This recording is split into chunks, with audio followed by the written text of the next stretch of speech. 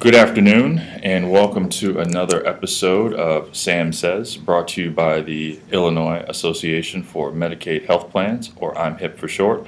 I am DeRondell Beverly of the Gemini Group, and I am joined, as always, by Samantha Frey, the Executive Director of IAMHP, or the Sam in Sam Says. Sam, how are you today? Doing very well. How are you? I am doing well, doing well. Last time we got together, we were heading into the 4th of July festivities. How did you spend your holiday? We had a big barbecue. We went to the parade, and of course, we saw fireworks. It was my son's first time seeing fireworks, so he was able to stay up for them. Did he enjoy that? He really did. Fantastic. He really did. Fantastic. I got to relax, play some golf, did a little bit of reading, get myself recharged for the grind of work. Yes. Today's topic is an interesting one. We've heard some folks have asking about what exactly this means and where they can get some more resources on it, so I'm glad that we're starting to tackle this. Today's topic is care coordination. We've got a few questions here, and Sam, as our in-house expert, is going to help us unpack it and walk through it. So first question, what is care coordination? So I really view care coordination as our care coordinators holding the hands of members and cutting through the red tape that naturally exists in a healthcare system or in the Medicaid program. And it really is one of the advantages of the Health Choice program. And why do I need it? So I think people need it because healthcare is complicated, right? And the level of care coordination you need varies. So care coordination could be simple as calling or texting and reminding that you need an annual visit, or that your son or daughter is eligible for or needs to get their vaccines. Or it could be as comprehensive as scheduling your appointments, coordinating your transportation, and really going to those appointments with you and helping with follow-up care. So care coordination is specialized and individually based off of the needs that you have. Okay, and how do I sign up for care coordination? So care coordination is it takes place for every Medicaid member who is enrolled in Health Choice. You don't need to do anything special. Every member has a care coordinator, has a care coordination plan, has a care plan. However, if you want sort of more care coordination or you want to talk to your care coordinator, you can actually call the member services line on your Health Choice card and request to talk to your care coordinator or to meet with your care coordinator so they can be more involved in your health care. And now, is there anything specifically that I need to do? Nope.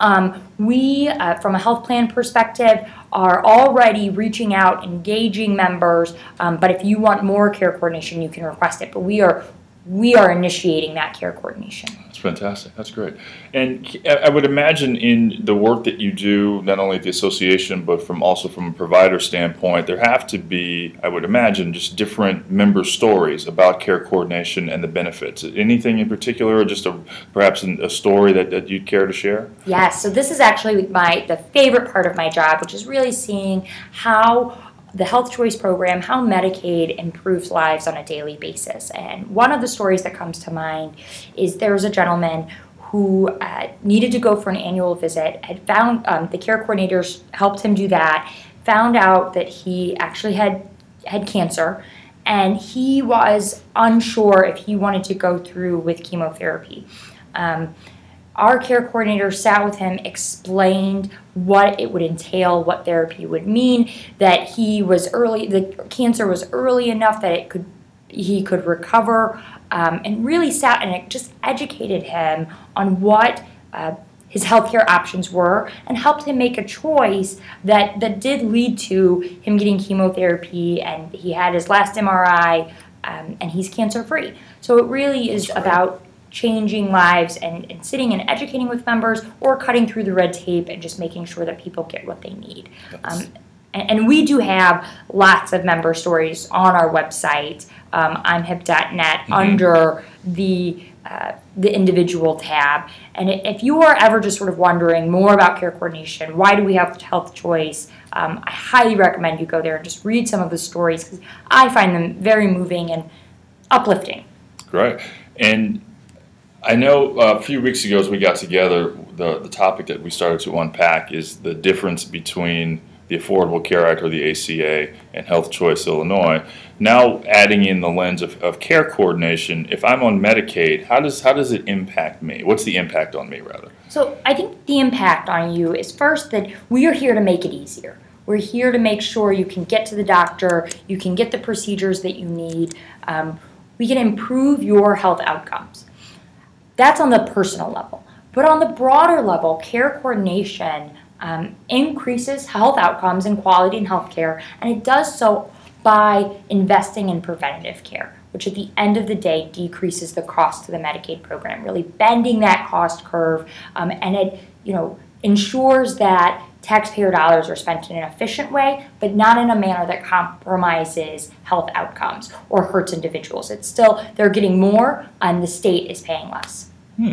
Okay, interesting. And just as a refresher for folks as they continue to look for information on these topics, can you give some resources again where folks can go to just so they can keep themselves informed? Absolutely. I recommend always the Health Choice website, healthchoice.illinois.gov, our website, IAMHP.net, and then the HFS website also has information for providers about the Medicaid program generally. Great. Okay. So before we wrap up this episode of Sam Says, anything happening at the association or any final words that you just want to share? We are getting ready to publish some more details about an upcoming conference that we're going to have and some events that will be taking place in the coming months.